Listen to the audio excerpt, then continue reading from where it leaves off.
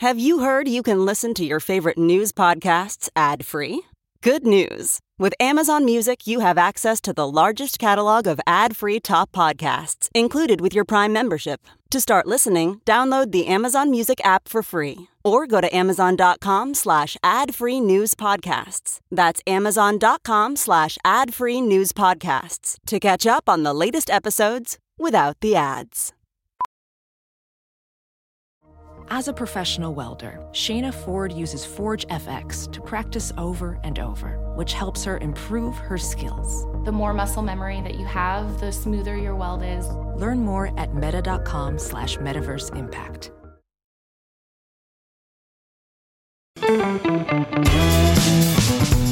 This is the John Fugelsang Podcast. This is SiriusXM Progress. I'm John Fugelsang. I hope you had a great Thursday. I'm so glad you're with us. I'm so glad we're all still here. And I'm glad we've made it through almost another week. Don't forget what George Clinton always says, friends. It's always better by Thursday. There's a lot to celebrate. There's actually a lot of good news out there amidst all the Michigan horror. And for the next 3 hours, we'll be trying to deliver it to you in as effective, compassionate, and amusing a package as possible. Let's put this day to bed together, shall we? We have a lot of ground to cover. First off, a short-term funding bill just breezed through the Senate. It's going to pass across Joe Biden's desk on its way to saving our government from a shutdown for, another 75 days until we go through.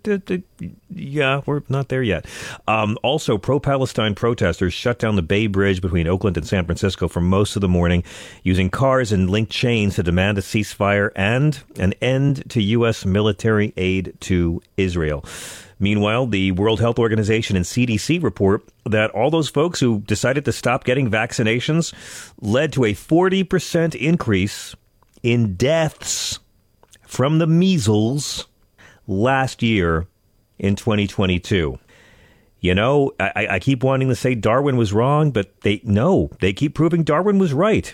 And as you may have heard already, Sean Combs, he used to be, he's Diddy now. Before that, he was P. Diddy. Before that, he was Puff Daddy. And before that, he was Puffy. And before that, he was known as the Quarrymen, I think. I'm not totally sure. But Sean Combs' former girlfriend, the singer and actor Cassie, you may have heard of, she has accused the billionaire music mogul of sexual assault and abuse and trafficking in a new court filing. And I got to tell you, brothers and sisters, it takes a lot to shock me. At this old age, my God, this suit managed to do it. I've never thought I'd say this, friends, but this is the time when I can't believe I'm saying this, but Diddy, maybe you should change your name again. Now's the time. Go from Diddy, just change your name to No, He Did Not, Diddy. Otherwise, they're going to put a question mark after your name. We'll talk about that later on in the show. And by the way, when I mention the show, boy, we got a really good one tonight. Our good friends Simon Moya Smith and Julie Franchella will be here in the second hour for another edition of our Indigenous panel. I love that we're doing this every week. If you have any questions for Simon and Julie, this segment has become really popular really fast, and we haven't done too many calls when they've been joining us. But if you'd like to ask an Indigenous person anything, we'd love to have you join us in hour number 2 at 866-997-4748, 866-997-GRIT. I'm thrilled they're going to be with us. Jessica Mason-Peeklow of Rewire News Group is going to be here later on this hour to talk about various trials happening right now endangering the health, well-being, or body autonomy of women, besides the ones that get all the ink. Chris Houselt's our executive producer. Today is the 59th birthday of Dwight Gooden. It's also the birthday of the great Diana Krall. It is the birthday of two friends of this show, Martha Plimpton, who's done it a bunch of times, and Maggie Gyllenhaal. Happy birthday to both of you very talented ladies. I think we're all set, right? Are we ready? Are we doing this? Let's do a show. Republicans promised that they and they alone could fix the border. Remember this last year? Remember in the midterms, they would fix the border. They were going to fight inflation. They're going to drain the swamp. They're going to fix everything. And now, I don't know if you saw the headlines in the Huffington Post, the least productive Congress since the Great Depression.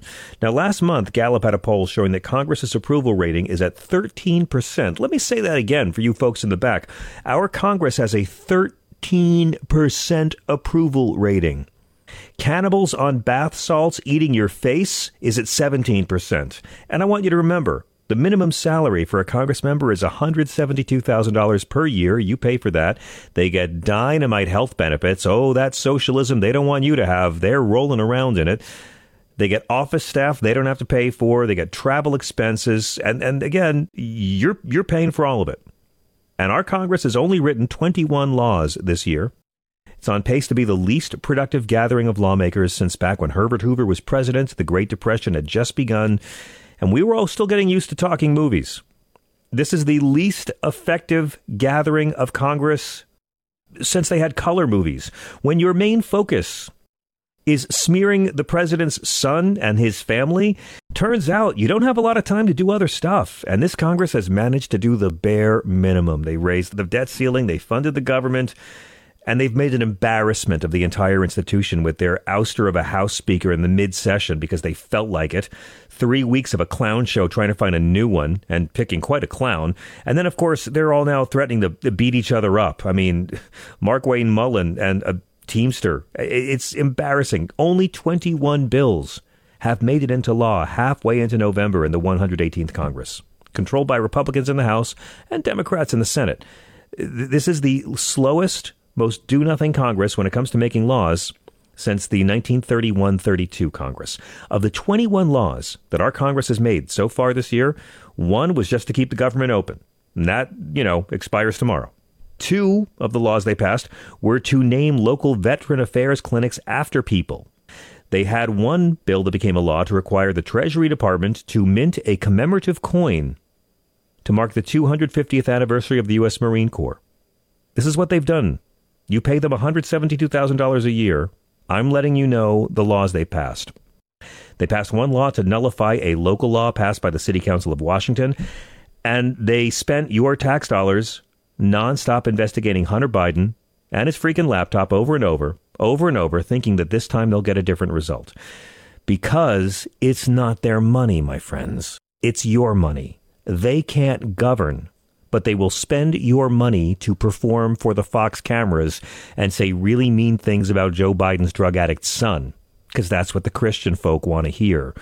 January, 15 rounds of voting to finally settle on Kevin McCarthy, who we all knew was going to get it, and he was awful.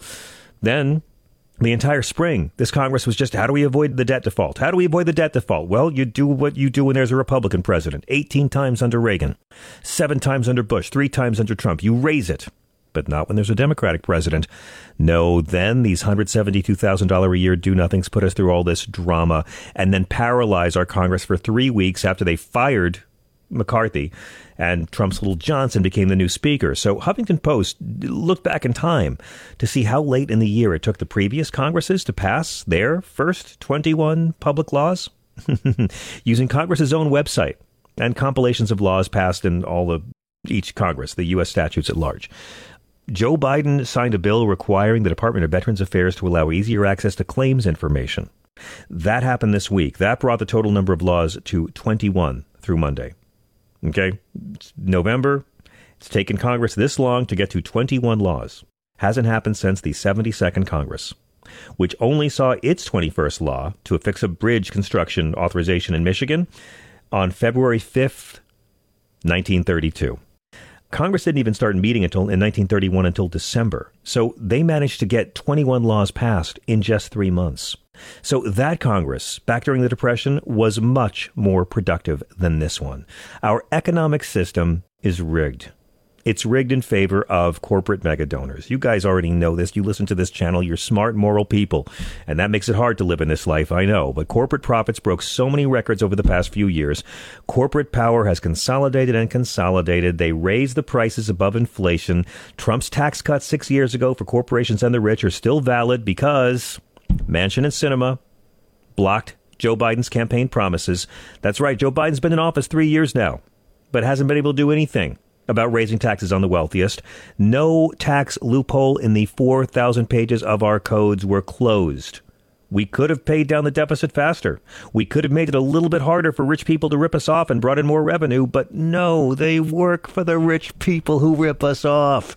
And the rich people who rip us off hire these do-nothings in bad suits to say critical race theory. And transgender children are competing in sports, and that's not fair to your daughter. And brown people are coming over the border, and Hunter Biden's laptop. And they do this all day. So we have a Congress that does nothing. Republicans' goal has been nothing. Slow down progress. And where you can, reverse it. Roe v. Wade, Medicare, Medicaid, reverse it. They're fine with having the worst income disparity in the U.S. since the eve of the Great Depression. Oh, they're going to impeach Biden. That's what they want to do. They want to reelect Trump. They want to cut taxes for the rich. They want to cut funding for Medicaid and Medicare, but they'll call them entitlements, so you won't feel bad about that. They want to clear us out of NATO to make Putin happy. They want to ban being woke, whatever that is, this week. No two Republicans can agree what that word means. They're not mad about racism. They're mad about people who are mad about racism. They got rid of women's body autonomy. They want to gerrymander more. They want to have more voter ID laws. And they want to produce laws that make the federal government smaller and smaller and smaller, which is why they want the budget cuts. Because social programs that keep people out of poverty can't continue without the government funding them. So let's just de-staff these offices as much as we can and hope they lose the funding. Like, we should have a Congress getting us free health care. It shouldn't be a debate. All of our capitalist allies pay for their health care once a year when they pay their taxes. We should have free health care. We should have free daycare. We should have free higher education. People should not be terrified. America should not be a reality show called Food, Money, Rent, Pick Two. But that's what we are. Endless foreign aid to foreign countries. And of course, I'm all in favor of supporting Ukraine against what Putin's doing, but it's more funds for the military-industrial complex. When they talk about raising money and putting more money into our military, they're not talking ever about getting the troops' families off food stamps. And look at Joe Biden. Again, Joe Biden gets shit done. I will always say he's like a lesbian Scientologist. He has helped resolve several labor strikes. He's been the only president ever seen on a picket line, ever. He's visited 2 active war zones in the last 8 months, which is more than every other president combined, navigating 2 hot wars. He certainly has helped us with the inflation is going better in America than in any other G7 nation's inflation recovering from COVID. Lowered drug prices on a lot of prescriptions. Got a cap on insulin. I could go on. The PACT Act, the CHIPS Act, decriminalized weed at the federal level. Forgiving billions and billions in student loan interest payments. You can buy hearing aids over the counter. Joe Biden gets shit done. Congress? No. Congress is there to not get shit done. And yet, there's still little bits of good news all over the place. I want to come here and yell and be a cynic, but I can't. I'm a recovering cynic. Biden had a pretty good meeting with Xi yesterday. Went pretty well. And when it comes to, here's a clip, this is A2, on the American economic recovery, Biden says these numbers, folks, they don't lie. More people in the United States are in the workforce today than any time in American history. Our unemployment has been under 4% for 21 straight months. Inflation has come down by 65%, more to do. We now have the lowest inflation rate of any advanced economy in the world. Meanwhile, median household wealth has grown by 37% in real terms since before the pandemic. I acknowledge there's a disconnect between the numbers and how people feel about their place in the world right now. We can deal with the second part as well. That's going to be the next 12 months of your life, sir, dealing with that second part. But more good news, the guy who attacked Paul Pelosi, Nancy Pelosi's husband, was convicted of federal assault and attempted kidnapping charges. So now's where Elon Musk and the rest of the right-wing activists who lied and said it was a gay tryst, now's where they all apologize in person, right? Folks, it costs nothing to be a decent person, and you won't be sorry later. Get your facts before you smear people. Here's some more good news. Israel and Hamas appear to be near some kind of hostage deal. This was in the New York Times earlier today, and under this proposal, Hamas would release 50 women and children they abducted during their terrorist attacks on October 7th for roughly the same number of Palestinian women and children held in Israeli prisons. Now, this is being negotiated by Qatari, Egyptian, and American officials. It would involve a temporary ceasefire for a few days, a humanitarian pause. I know it's not much, but it's a beginning. It's something. It's getting 50 women and children who are hostages freed, and 50 women and children who probably don't need to be in Israeli jails freed as well. It's a good start. Look, at this point, I'll take any positive news we can get out of this region. And I'll take any positive news I can get out of a Starbucks. Thousands of Starbucks workers from 200 unionized U.S. stores went on strike today. And today was Red Cup Day, which last year was their highest single sales day of all time. But Starbucks Workers United, which represents 360 unionized stores and over 9,000 Starbucks employees, called today a Red Cup rebellion. I don't know if you tried to go to a Starbucks and had any surprises, but this is when they give you the reusable holiday cup with certain fancy drinks. They told Axios they expect customers interested in our reusable Red Cup will be able to participate in the giveaway as planned, and that the union action is a small subset of our U.S. stores. But Joe Biden, that's the kind of picket line you want to be seen on, just putting it out there. And by the way, another little bit of good news, the lights will stay on. Congress finally approved last night while we were on the air, to a temporary government funding package that pushes this confrontation over the budget, down the road another 75 days into the new year. So I'll see you here again, friends, at the end of winter. But this spending package now is going to keep government funding at the current levels for roughly 2 more months while they negotiate a long-term package. In other words, Mike Johnson probably has 2 more months to make the right-wing caucus like him. And finally, the big news, I don't mean to bury the lead, we will be talking throughout the show about the Diddy case, because oh boy, it's shocking. But I don't know if you heard, George Santos might be the only guy who had a worse day than Diddy.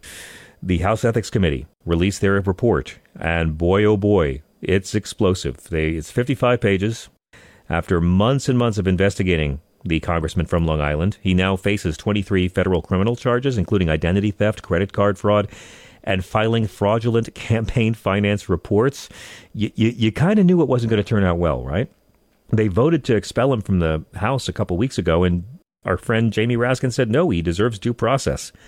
Well, he's had it now.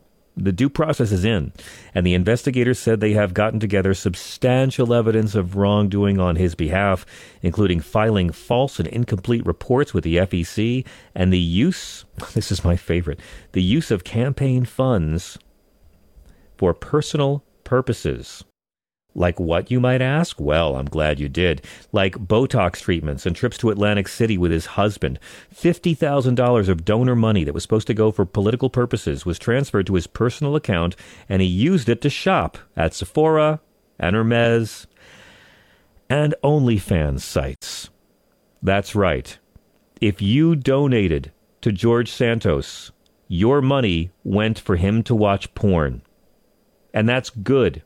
Because if you donated to George Santos, you deserve to feel like a jerk-off. $20,000 of his 2022 campaign funds were moved to his personal business bank account, where he used some of it to pay for his rent, and about $6,000 he used to buy things from designer stores and to go to a casino. Yeah. They're going to refer all evidence to the Department of Justice for their ongoing investigation, and they recommend the House condemn him. Ken Buck, the right winger, he told Andrea Mitchell today that Santos has now gotten his due process through the House Ethics Committee, and he should resign. And if he doesn't resign by Thanksgiving, he thinks another expulsion resolution will be voted on in the House. I don't know what to say other than Democrats. I'd keep him there. Let him be the face of this Republican Party and use George Santos's ugly face to get Democrats elected by reminding people how awful this do-nothing Republican Congress is paid to be. George Santos is a gay immigrant for Donald Trump. And that's proof that God loves us and wants us to laugh. We want to know what you guys think. We're at 866-997-4748. 866-997-GRIT. We'll be right back in just a moment with Jessica Mason-Piccolo and your calls. This is Progress After Dark, and I'm so glad you're with us. Don't go away.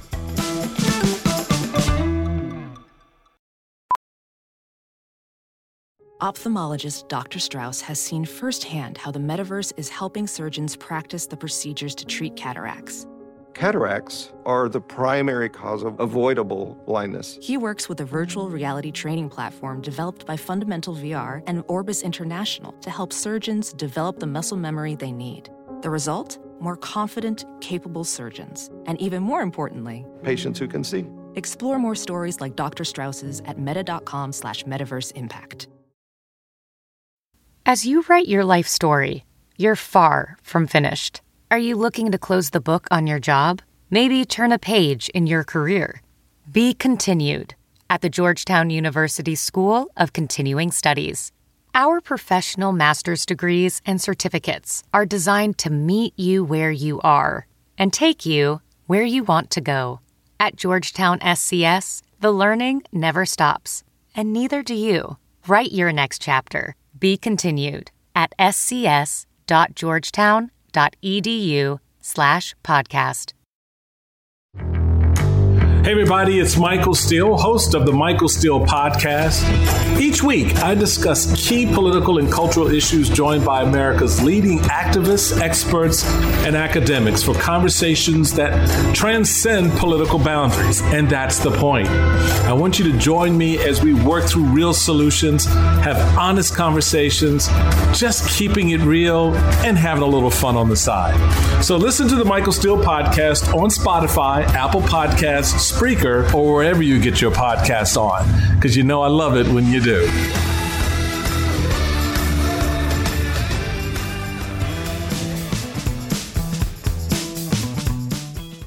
This is SiriusXM Progress. I'm John Fugelsang. Thank you for being with us. This just in, Congressman Dan Goldman, he just announced after the George Santos ethics report was released, he said, upon returning to Washington following the Thanksgiving break, I intend to file a motion to expel George Santos from Congress once and for all. Yeah, Dan, you and 20 million other congressmen. I'm telling you, Democrats, keep George Santos there. You want him on that wall. You need him on that wall. Every Republican should have to defend him all next year during the... I'm not here to tell you how to do your job. But come on, use this guy. Don't get rid of him now when he can still be useful, for God's sakes. Now, let's shift things a little bit here. The Supreme Court just heard arguments in one of the most important gun cases they've seen in decades. And at stake is the question of whether people who are under domestic abuse restraining orders possibly ought to be restricted somewhat from owning guns. They are trying to decide whether or not men who abuse women under domestic violence restraining orders have a constitutional right to still own lots of machines that kill people in the case of United States versus Rahimi. If the SCOTUS affirms the Fifth Court's decision, it's going to allow domestic abusers to possess firearms and put the lives of their victims and survivors at risk. You know, guy shit. So I'm so pleased to welcome back to the show the great Jessica Mason-Piclo, Senior Vice President and Executive Editor for Rewire News Group. She's also the co-host of one of the best podcasts you guys can listen to. I'm going to say it again, Boom Lawyered. It's her with Imani Gandhi, and it's fantastic. Rewire News Group is a 501c3 nonprofit media org and the only national publication exclusively dedicated to reporting on reproductive and sexual health, rights, and justice. Jessica Hegemami, welcome back to SiriusXM. Oh, thank you so much for having me back. I love being on your show. I love having you on the show. I got to tell you, there's a lot to unpack. There's a few cases I want to ask you about, but the first one being U.S. versus Rahimi, because the Rahimi in question is a dude named Zaki Rahimi, who's, I guess, the hero of this story. He's a small-time dealer, and he's got a lot of firearm convictions, including several shootings. He once shot his friend's credit card once got declined at a fast food restaurant, and he shot a gun into the air. He's that kind of guy. And it seems like before he went to jail, he was subject to a domestic violence restraining order after an incident in 2019. He attacked his partner in a car park, told her he wanted to take away their child, and he dragged her into a car before threatening her with a gun. When he noticed a bystander had seen this, he grabbed a firearm from his car and opened fire against the bystander. Now, I believe under the 1994 law, those subject to such restrictions are prohibited from owning firearms. But this is the guy the NRA has decided is their new hero, isn't it? Pretty much, yeah. And I mean, I think, the intro that you gave is a pretty good description. This is a trigger happy guy.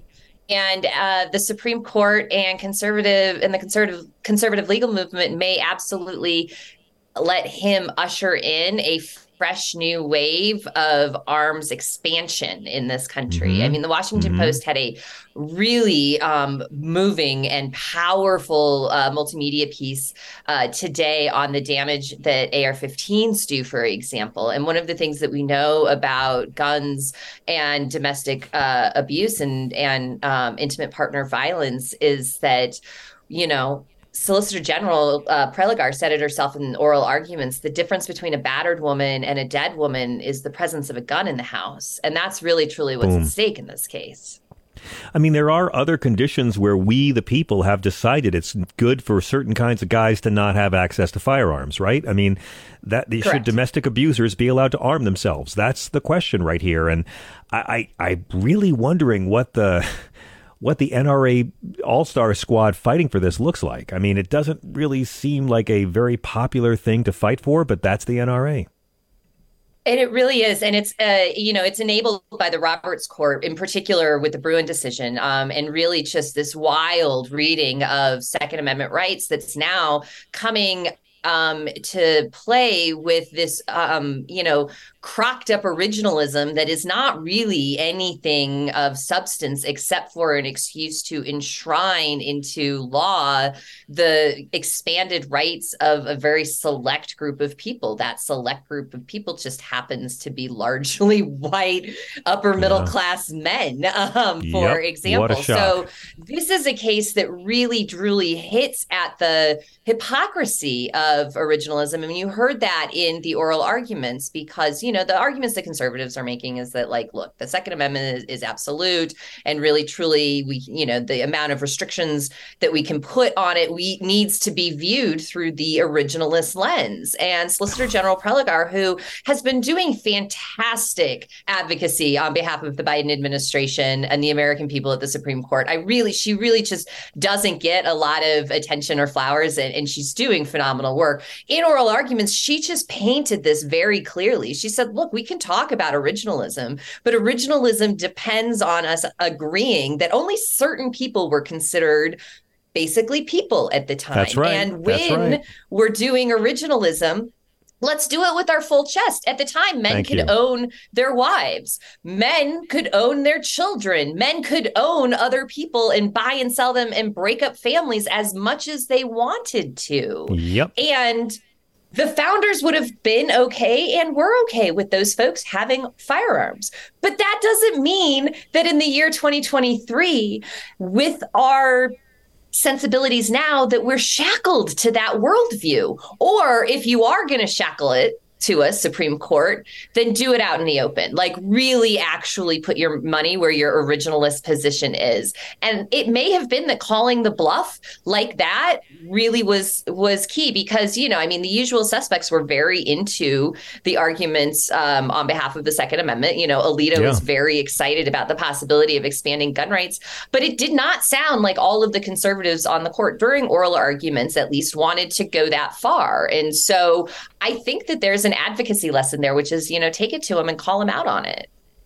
I completely agree. And I'm glad you mentioned the Solicitor General because I think she's been doing great. I mean, she was presenting the case a couple days ago and she told the courtroom that the stats we know, women living in a home with an armed domestic abuser are 5 times more likely to be murdered. And she talked about the court's verdict in 2014 in Castleman, where the court said the only difference between a battered woman and a dead woman is the presence of a gun, which you quoted earlier. Yeah. So my understanding is that when the cops raided this guy's home a couple years ago for the shootings he was accused of, they found a rifle and the pistol, and the federal jury indicted him.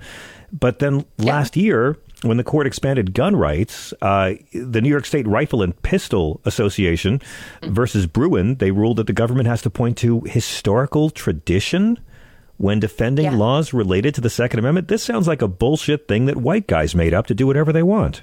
Yeah, it's the same framework that the Supreme Court used to overturn Roe versus Wade in the Dobbs case, and it will come back again and again. It was the same framework that the court went to when they were undermining affirmative action in the Students for Fair Admission cases, right? All of this is about, codifying white grievance into constitutional law at this point. And that's really, truly what's going on there. And, I think it's really important that this case is being argued around the same time that a new batch of maternal mortality statistics are coming out, because one of the leading causes of death of pregnant women is intimate partner violence. That's right.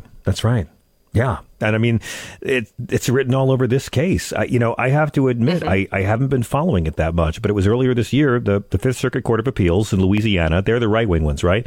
They ruled that the law keeping this guy Rahimi from owning a gun was unconstitutional. What is his defense like? What is Rahimi's lawyer saying? And how are they arguing that men who beat up women should be allowed to have guns in the house?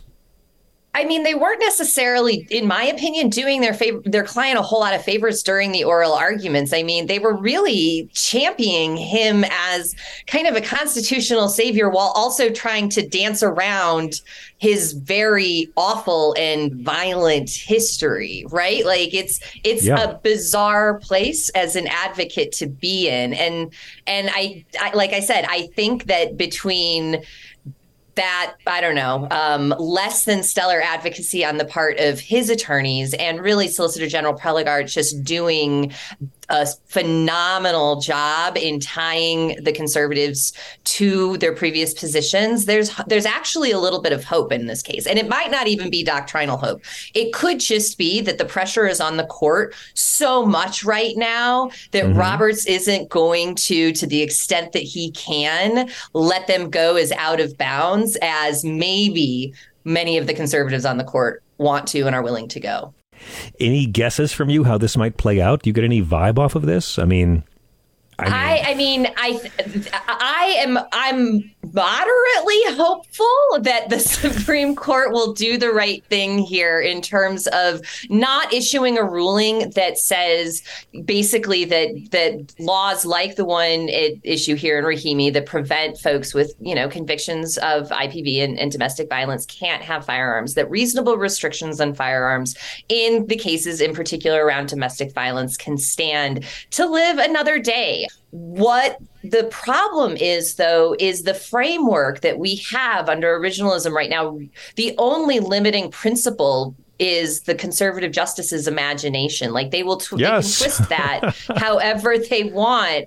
And and it only takes 5 votes. So this is really going to be whether or not Roberts can wrangle in the conservative wing. I can't imagine Amy Coney Barrett signing on to this opinion. I can, but I can't in any sort of genuine, authentic, you're a human being, look at the world around you kind of way, right? So, and I do hope that the political pressure that's on the court, that the court seems to be wielding, is going to affect some of what we see the court doing, because we know that plays it does. It plays a fact. We see it.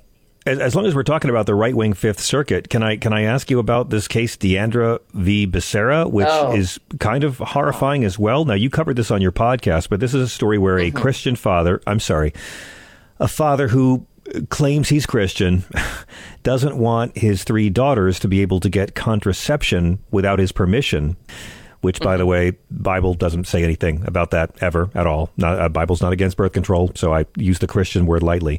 And he's trying to challenge Title X on that basis. This is a real conceivable shot against birth control, which Clarence Thomas has already said is one of the long-term goals, isn't it? This is a case that's been flying under the radar because so much has been happening, quite frankly. But it's a really, really big deal. And so it's a legal fight cooked up by Jonathan Mitchell. That name may sound familiar to folks listening to the show. He is an attorney out of Texas who was the brains behind Texas's SB 8, that 6-week ban with the bounty hunter provision on it that functionally overturned Roe versus Wade before the Dobbs decision. That's right. His latest attack is on Title X and minors' access to contraception. And it goes like this. Title X is one of the most successful public health programs that we have ever had in this country in terms of creating access to affordable, effective, preventative care in all sorts of forms, including contraception. And it has at its core a mandate that says that access cannot be interfered with in terms of minors' access. Like it is a federal statutory principle. And Jonathan Mitchell says, well, but Texas Family Code holds that parents have this basically unilateral right to control the upbringing of their children. And that includes, in this case, the unilateral right to block and prevent access to any sexual health information, including possibly contraception. Mm-hmm. And the Fifth Circuit, Kyle Duncan, in the lead of this, a Trump appointee, former ADF attorney, Alliance Defending Freedom, is ready to bite on this argument. So effectively, we have in this case, the Fifth Circuit considering the idea that the Texas Family Code can supersede Title X, can supersede federal law in the case of a parent's religious rights asserted against their child. Never mind the minor's own independent constitutional right to privacy and to bodily autonomy that still exists despite Rose being overturned. Does it exist? Does it legally exist? And does it live? I'm sorry, but does the young people's self-determination and body autonomy legally exist in Texas? I mean, they have parental consent requirement for birth control, and so I know this is how teens have used Title X to get like low-cost birth control without the parental consent, but. I mean, I'm asking it seriously as a dumb guy. Do they legally have body autonomy in Texas? I mean, legally, as much as they do in any other state, as if the federal Constitution means anything, right? Yeah, that's it. So Texas has the ability to restrict it, and that's really where we're at, right? It's what they're trying to do is basically wipe out the ability of Title X to provide access to contraception for minors without parental consent. And not just in Texas, but across the country. And one of the things that we know about the anti-choice movement in particular is it always starts most of its campaigns on the most vulnerable. And minors are very much the most vulnerable when we're talking about access to sexual and reproductive health. They have the most barriers to cross always. And if they can block it in Texas, they can block it nationwide. And this is happening the same time that conservatives in the House caucus were trying to completely defund Title X family planning programs and divert that money into religiously affiliated organizations like so-called crisis pregnancy centers. I mean, this is all part and parcel of the same movement. And so we could very well see a question about whether or not parents' rights trump the Constitution in very limited circumstances, right? I mean, it's bananas, and of course, it's only crazy. It's only certain parental rights, right? It's not like they're concerned about the rights of the parents of trans kids in Texas who are trying to get their kids healthcare, for example. Like the hypocrisy is just so thick. It is, and I guess it comes down to, and we have to acknowledge, young people very often will involve parents in decisions like this, but for so many young people, parental involvement can be feel like a death sentence. I mean, it can be just a barrier that people can't rise above. Every teenager's situation is different, but it seems like it comes down to a question of, do teenagers have a right to birth control if they're poor, if they're Christian? Mm-hmm. I mean, do teens have a right to control their own reproductive future, or do their parents have that right? I mean, it's an amazing debate. And what's terrifying about this case in the Fifth Circuit is that it's not even law. It's just all vibes, right? So that's what we're seeing more and more from the conservative legal movement is it's not, I mean, it used to be that we would have debates with the conservative legal movement, and I never agreed with them on anything, but there were principles that on either side of this we were working on, and there was an understanding that the law meant something. That's why we were all in it. The law is irrelevant for the conservative legal movement. During our arguments in the Deanda case, the judges on the Fifth Circuit were like, well, I don't know, we'll just assume that the children are minors. I mean, they're just like playing around, not even doing their jobs to make sure that the factual record is correct, that the framework that they're operating is in. And so that's how you know it's a political campaign that's being run through the federal courts. Yes, and masquerading as a religious campaign. I just want to always point that out because the Bible does not ever forbid birth control for anyone. And Jesus doesn't technically come out against premarital sex. This is my big issue when people try to make these culture war, male, white control issues somehow have some veneer of piety, when in reality, it's just the same old bullshit of mediocre men trying to control people. And speaking of controlling people, while I have you here, Jessica, any thoughts on the Supreme Court's exciting new self-governance plans? I kind of am having a hard time taking this seriously, but their code of ethics they have, which is unenforceable, and there are no penalties if it's ignored. It's sort of like they're putting up a new list of swimming rules on a pool that has no lifeguards. Is it just theater? Is it just them kicking the can down the road? Or is it darker? Because I think some of this is Alito just mocking decency. Yeah, I mean, I think that that's a fair read of Alito for sure. We know that Alito in particular, and so we have to assume some of his other colleagues as well, don't believe that the court is governable by us. They don't believe that they have to answer to anybody once they're appointed. And anytime there's been political pressure, there's been questions about ethics and wrongdoing on the court, Justice Alito in particular has come out extra salty in response to it. And this is, I mean, if anybody thinks that the Supreme Court is going to seriously, under this leadership, allow itself to be regulated in any substantive and meaningful way, please, go take a walk, get a cup of coffee, take a moment, because that's not happening. These people fully believe that they are above the law. I mean, houses, RVs, trips, the corruption is wild. It's the stuff that would make the old school Vatican blush. Seriously, it's bananas to me. And but the only oversight, it's insulting. But the only oversight comes from Congress, where if 2/3 of a majority, and Congress were the ones to legalize bribery in the first place. I mean, what would Clarence Thomas have to do? How many babies would he have to eat to get 2/3 of the Senate to vote to get rid of him? I mean, precisely. It's not going to happen. It's absolutely not going to happen. And also because they are all such institutionalists to their core. So they can't possibly believe that their golf buddy, John Roberts, is as corrupt as he is. Exactly. Oh, man, it's going to be an interesting year. Jessica, you are the best at what you do, and I'm so honored every time you come to join us. Thank you for teaching us about Deanda versus Becerra, which I'm very angry about, and I'm kind of terrified about U.S. versus Rahimi. What is the best way for our listeners to follow you and keep up with all your work? I'm still on all of the social platforms. I haven't given them up. I'm Hegemami there. And you mentioned my podcast with Imani Gandy, Boom Lawyered, which is a delight. And we are 8 seasons and running, which is kind of wild when you think that we talk about the law and the Supreme Court and all sorts of stuff. But we love it. And you can find that where you find any of your podcasts. And then, hop on over to rewirednewsgroup.com. We've got some great stuff going on. We're about to publish a deep dive. Garnet Henderson, our wonderful multi-platform reporter, she just got back from a long reporting trip in Idaho, looking at really the consequences of the Dobbs decision, the resurgence of white supremacy there, the fear of being pregnant as a cultural reality. And we've got some great stuff coming out because really that's a canary in the coal mine moment for us as a country. Can't wait. Thank you for everything Rewire News Group does, and thank you for the Boom Lawyered podcast. It is dynamite.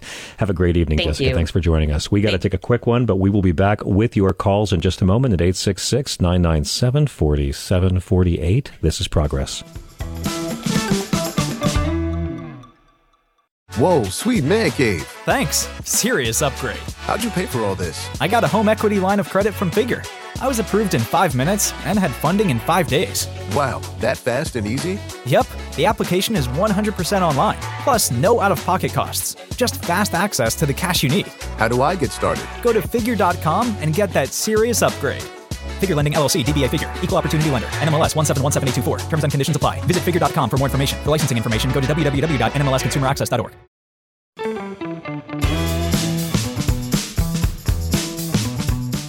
I am so pleased that Simon Moya-Smith and Julie Francella are back. We have done a lot of segments on this show, but few of them have become as popular as fast as what these two do. Simon is, of course, an Oglala Lakota and Chicano journalist. He's a contributing writer at NBC News, and you can read his thoughts on issues at the intersection of Native American heritage and modern politics. He's the author of the upcoming book, Your Spirit Animal is a Jackass, and he recently profiled actress Paulina Alexis of the Peabody Award-winning FX series Reservation Dogs for the Cut.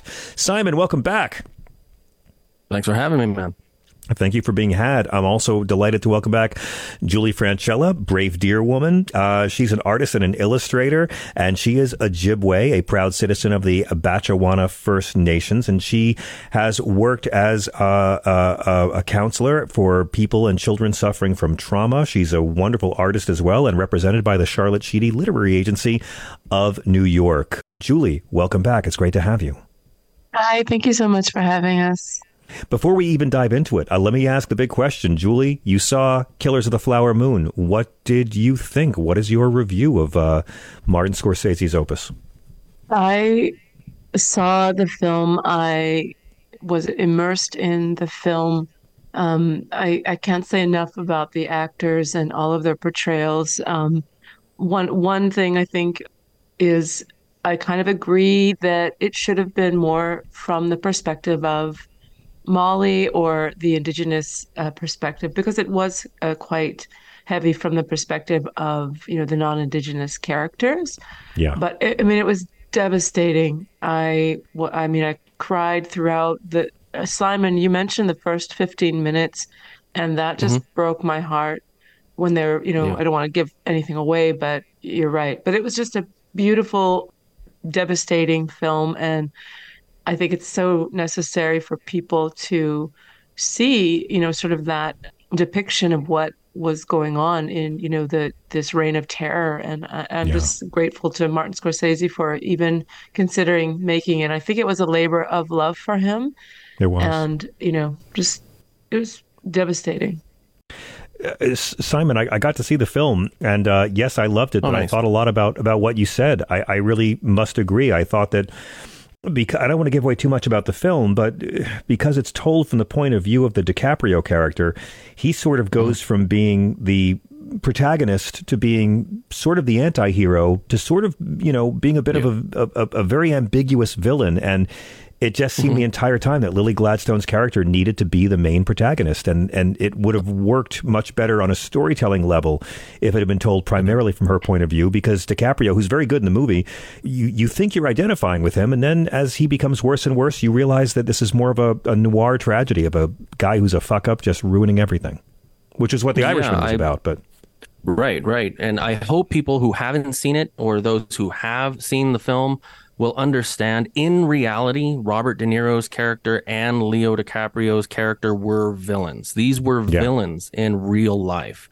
But because it's Hollywood and they have, Hollywood has its fingerprints all over it, there is that level of sympathy for Leonardo DiCaprio, and you don't really see Robert De Niro as a real villain in what you would, associate within cinema.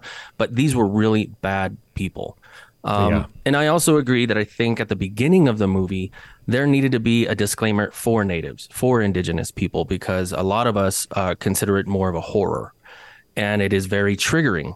A lot of the imagery is extremely triggering, especially with the brutality, the murder of the women in the film. And it coincides with murdered and missing indigenous women. So there really needed to be a trigger warning before the film started, specifically for indigenous peoples. It's a great point. I found just the visuals of, especially the actress who played Anna. I won't give too much away, but that I found really, really graphic and difficult to watch. I think I actually looked away a few times during that. And I agree, Simon, that, I think, and, Lily Gladstone did come out after the strike was over, the SAG-AFTRA strike, and she was giving warnings, and she was actually giving phone numbers for people to call if they were feeling, because that trauma stays. It stays in the body. It doesn't, go anywhere until you actually process it and deal with it. So I appreciated that she did that. It's not often I see a film that's a 100-year-old period Western that is this timely. most of the issues discussed here, from stolen wealth to disappearing Native women, are painfully prevalent right now. And it's one of the reasons I'm grateful for you guys joining this segment, because I'm just tired of mainstream media not covering it. And thank you. I think one of the things people miss is there's a term called rent-a-tribe. Rent-a-tribe is when corporations take on indigenous tribes and nations as partners to circumvent certain laws. And that's what a lot of what they did back then by marrying into the tribe. That's right. That's sort of what this movie's about, too. Yep. Yeah. Yeah, and De Niro, by the way, I thought De Niro was amazing. I mean, maybe the greatest villain role he's ever had, and just a great performance. Lily Gladstone's going to get an Oscar nomination too for this. Oh, yeah, I can imagine. I'm sorry, Julie, go ahead. No, I was going to say, about De Niro, his portrayal was just phenomenal. His acting was phenomenal. But I think too, that is the reality, that our villains in our worlds, they are nuanced. They are human beings. I think if we, and I don't know, I'm assuming that they paid a lot of attention to what these people were like in real life, is my guess. So I would imagine that he probably was, De Niro, this uncle, very grandfather-like character, all the while, sort of doing these horrendous things. And that, that is humanity. Oftentimes, it's people want to put people in these boxes that, he's a monster, so he's not going to behave like, somebody who's caring. And so I think they did a fair job in showing that, people are human, and, they can make terrible, decisions that hurt other people. And I think that was portrayed with these villains. But yeah, definitely. Wonderful. I'd like to bring it more currently, because there's this story that actually made national headlines. And to me, the story of what happened about this elder having his hair cut off in this Colorado medical facility, as awful a story as it is, and I want to ask you guys about it, to me, the real story is that mainstream media picked it up. Like, I read this on the Daily Beast, and I couldn't believe it. But can you set up, Julie, what happened? This was an older man who was a Oglala Lakota, and he went into the UC Health in Aurora, Colorado, I believe. Yes. His name is Arthur Janis, and he was in a medical facility. And I believe when his family came to see him, his long waist-length hair was cut. And I guess there's some indication that he did not give permission for them to cut his hair. And that may seem like a small thing for people, but for Indigenous people, especially an elder who probably is very traditional, it is just a disrespect, and it's a very, very difficult thing for someone to experience when they go into a facility. And, I believe there was no consent given. Now, Simon, you were talking earlier to me about there was some discrepancy between, I think he went from a different facility to another facility. Was there? Well, he was still within the University of Colorado Health. He went from different facilities, right. But Arthur Janis is one of my elders. He's from the American Indian movement back when we had the Wounded Knee occupation. Right. Wow. So he's a very, very respected elder, and his hair went down to his waist. And had for decades, right? He's had hair past his waist for decades. Yeah. Decades. And because he's a very traditional man, and he would be considered an elder and a warrior. And remember, there's a difference between elders and olders. Elder is somebody who's earned the title. Elder is somebody who has sacrificed for the community, has gone and fought pipelines, who has done everything they can for the community. And older is somebody who just sat back and watched, didn't do shit. Right. So he is a warrior. And so what happened was he was on just a video chat with his sister, and his sister just kind of looked around and didn't see his braids, and they had cut them off at some point, and they're not saying when, they're not saying who, and they're asking for a court order if the American Indian Movement of Colorado wants the videos. And I think what is also very frightening for us as Indigenous people is our hair is still very expensive and desired on the black market.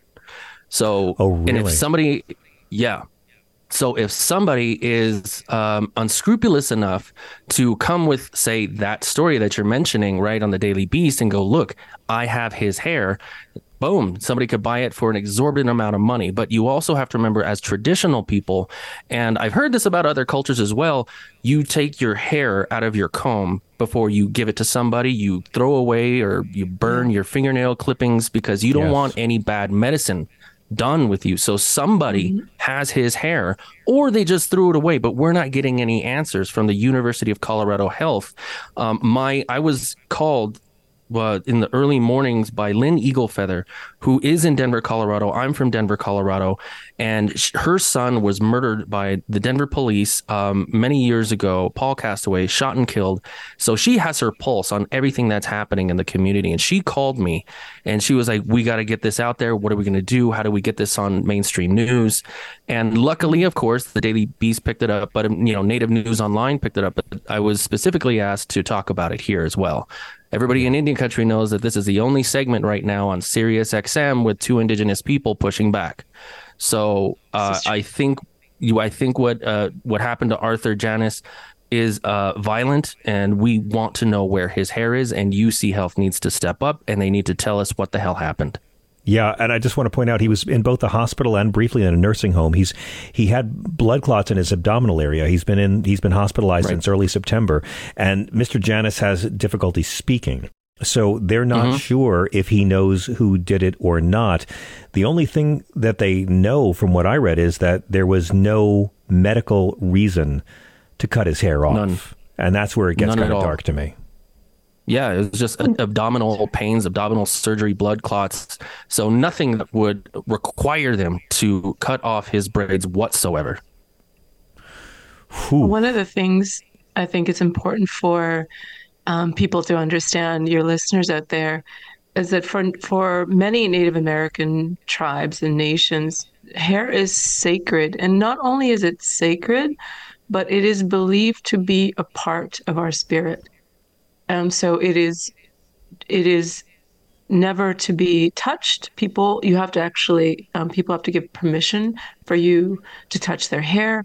So it's part of our spirit. It's part of our strength. And so it's seen as a symbol of our personal identity and our spirits. And it's just heartbreaking.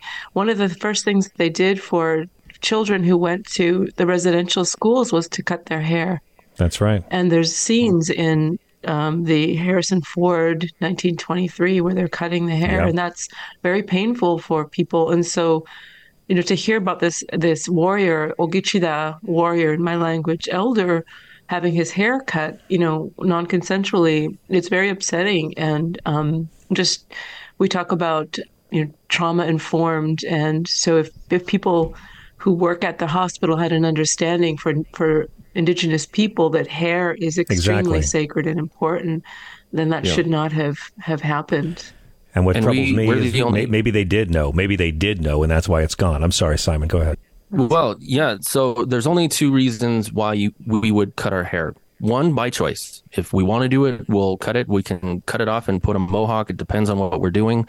Also, in mourning. When we're in mourning, that's where we cut our hair. And then also, we believe, and this is, I don't know if this is also you, Julie, but for the Oglala Lakota, who I am and Arthur Janus is, our memory is in our hair. So the longer the hair, the longer the memory. That's true for us as well. I love that. Yeah. Before we get to our break, and I want to talk about a lot of other things, including fry bread, Simon, but let's go to the phones and get a caller or two in, because people have been people have really liked what y'all do. And Mike in Michigan is on the line. Mike, thank you for your patience on hold. You're on Sirius XM with Simon and Julie. Welcome. Oh, thank you, John, for taking my call. And I'm really, really taken by this because I respect the American Indians, and I'm in a teepee right now, okay, that I made myself. I honor the Indians, I believe, by doing it, but I had a full-blood Cherokee a guy by the name of Bear, come to my teepee and critique it, and that I did a few things wrong. He told me what to do right, and I fixed it, and it's great, But anyway, that's awesome. I just want to. What is your nation, Mike? My nation, I'm Irish American. I'm a German Irish, Oh, okay. Okay, I'm sorry. I thought you were Native as well. My apologies. Go ahead. No, I'm less Indian than the senator. But okay. But anyway, Mike, if I could just say, sure. I appreciate that you are wanting to learn about Native Americans and honoring, our traditions and, building a teepee. I've been a part of building teepees, and the fact that you've had someone give you the teachings, you'll find any listener out there, go to a ceremony or a celebration or a powwow and speak to people there. They're happy to share our culture, happy to have knowledge, exchanged. And so good for you, Michael. I'm glad that you phoned in tonight as well. Julie, I asked if Julie was an Ojibwe. And, yes, Ojibwe. Her tribe. On this side of the border, they say Chippewa, which is the same nation. That's right. The French couldn't pronounce Ojibwe, so Chippewa, Chippewa. And it became Chippewa. Got it. Happened to American Indians. I studied about the Chief Tecumseh, Shawnee, and his life, and what an amazing life he had. Yeah. And he had the right idea, trying to join the tribes against us, white folks. Like he learned from the colonies. He said, well, the colonies joined together and fought the British, so bring the tribes together and fight the whites. And it almost worked, except his brother screwed up and said that the bullets could go right through us. He thought he was the prophet, but I see. And Tecumseh, amazing man. And they've got a statue. It was not really Tecumseh's statue at Annapolis, but it's got his name on it. Okay. Who is the statue of with his name on it? I forget the name of the chief, but it's not Tecumseh. Okay. Tecumseh used to work. Interesting. But anyway. Yeah, never knew that. They use battle tactics. They honor him because of his battle tactics and everything. You know, it's interesting really quickly, if I could jump here talking about battle. Simon, please. Yeah, when we were kids growing up, it was one of my elders pulled me aside and he said, "Do you know why the military fights the way they do today?" And I said, "You mean like the Army, Marines?" And I said, "Yeah." And I said, "Why?" And he goes, "Because they had to fight us." And I was like, "What do you mean?" And he goes, "All right, remember," he goes, "think of it this way. Remember when white people came here? How did they fight? They fought in columns. And what did they do? There would be a drum boy. And then somebody would be carrying a standard or a flag. And that's not how we fought. So they had to adjust the way they fought because of how we did. We would hide behind a tree. We'd be in a bush. Yep. And they would be standing in columns. So we would just take them down. And then they finally learned, like, holy shit, these Indians don't fight like we do. I think we need to get behind trees. We got to get behind the bushes. And so we don't get a lot of credit for the way the United States military learned how to fight was because we were kicking their ass because all they would do was drum in, stand in a column, and we just took them down. Right on. Well, they used his tactics, Tecumseh's tactics, because he joined with the British in the War of 1812, and they took Fort Detroit, using what Tecumseh taught him. And so it's really pronounced Tecumseh. That's right. But Mike, thank you very much for the call, man. We got to hit a break, but I thank you very much for calling and joining us. We got to take a quick one. We'll be back in just a moment with more. Simon and Julie, can you stick around? Because I have a lot of things I want to ask you about as the token dumb white person in the segment. We'll be right back. This is Progress.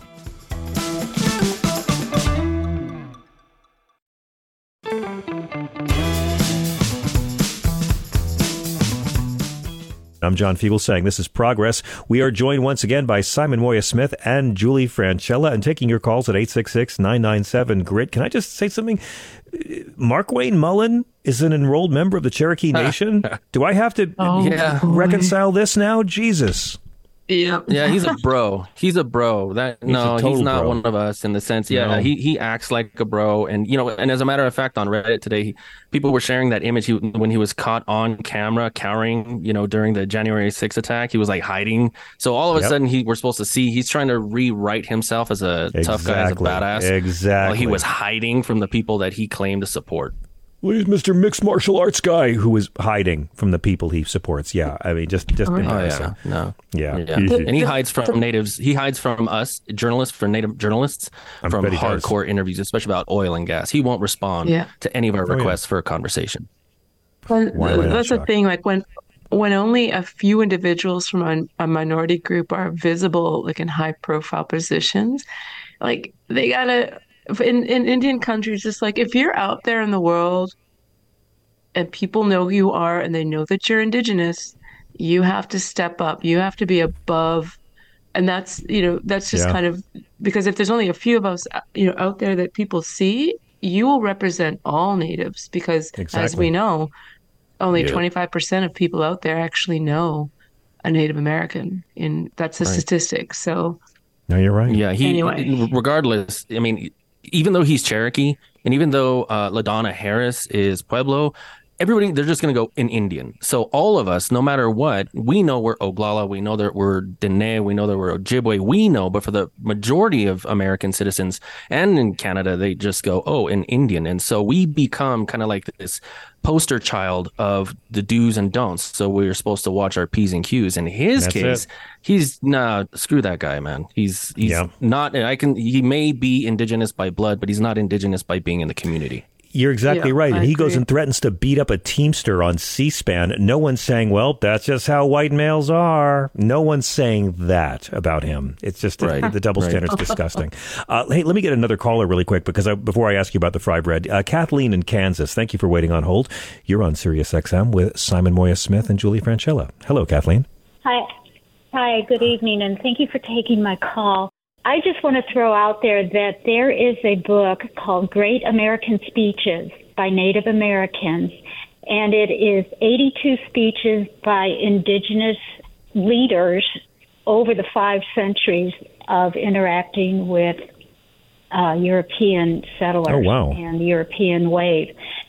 It is it's a source of origin information, which I think is terribly important because so much of what we hear is filtered through one's experience.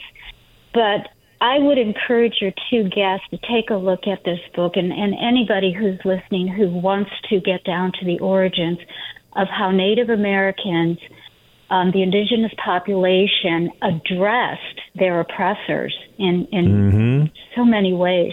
And that if you take what's going on today and compare it to these 82 speeches and letters, we have not gotten very far at all. Tell us the name of the book one more time. It's interesting. Oh, go ahead, Simon.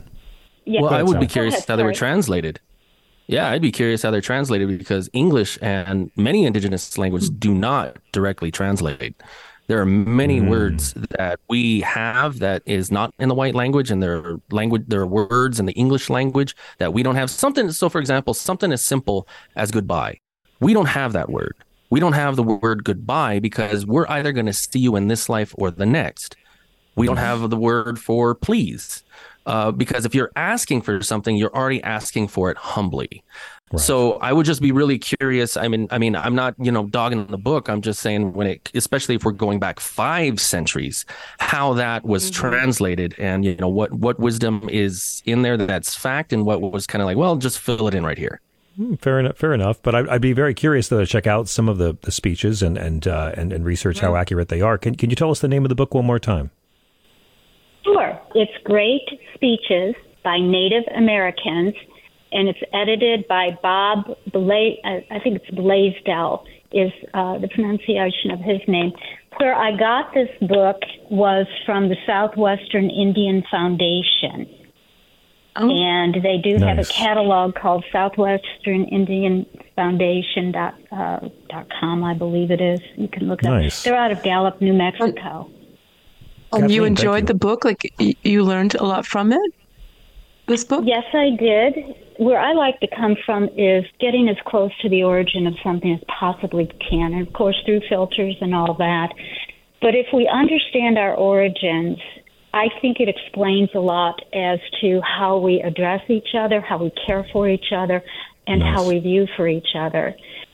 And if in the Caucasian culture, in the white culture, if we do not go back to our origins and find out that the violence that is here in the United States was imported with the original settlers, way back when, and we haven't healed from it yet. All we did was import it, and then we bastardized it to meet whatever the situation was in front of us from the beginning. And unless we become completely honest with ourselves, no growth, no change will happen. I don't care how you look at anything. You nailed it. But if you do not go back to your origin and are honest with yourself about it, then healing can happen. But until that happens, That's why I was so interested in this book. And Simon, I do agree with you that the beauty of an individual culture is its language and its interactions with each other. But somehow we have to cross those bridges. Kathleen, I love this call. Thank you. Yeah, I agree with you. And yet they called us savages. They called us savages. They imported that level of violence, and yet they were like savages. Like, look what you guys are doing. Yep, the ethnic cleansing. You know what is so horrible? It just blows my mind. My husband's family immigrated to upstate New York in 1834, and they would have died had it not been for the Oneida, because they came in the fall, which is really a stupid time to come. And so the Oneida at that time would go south for the winter, but they had these long houses that were up in there, and the Oneida allowed, and the Oneida allowed my husband's ancestors to stay in those facilities during the winter, and then they came back in early March and showed them how to take sap from the maple tree and turn it into maple syrup, which also helped save them from starving.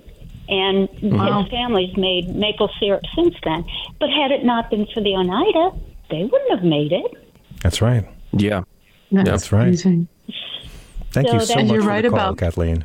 Oh, go ahead, Julie. I'm thank sorry. you.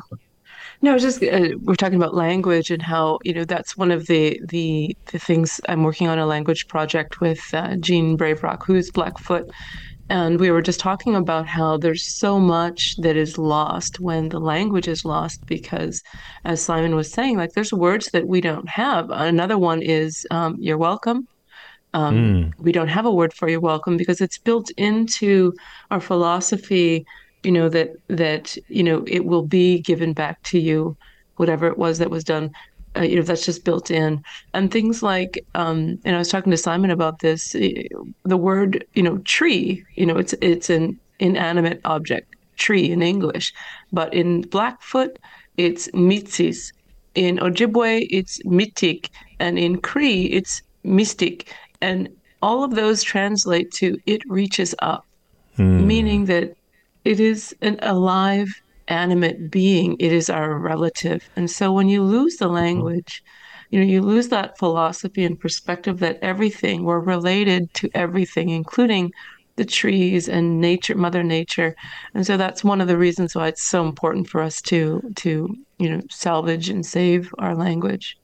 Guys, we're getting so many calls for this segment tonight. I'd like to take one more call. David in Santa Fe, welcome. You're on with Simon and Julie. Oh, wow, that's great. Yeah, like Lakota is the standing people. Nawakan, Nawajin, standing. And they're reaching up and they're praying, like that opening to the universe. I really appreciate the show. I got surgery 2 days ago, John. So I don't want to talk long. I just wanted to check in because I'm enjoying the show so much. And they didn't cut my hair off. I still have Thank God. Right on. Thank God. You're Lakota, right? I'm Sichangu Lakota. Oh, you're Sichangu. All right. I'm Oglala, and I'm in Santa Fe. Yeah, I know.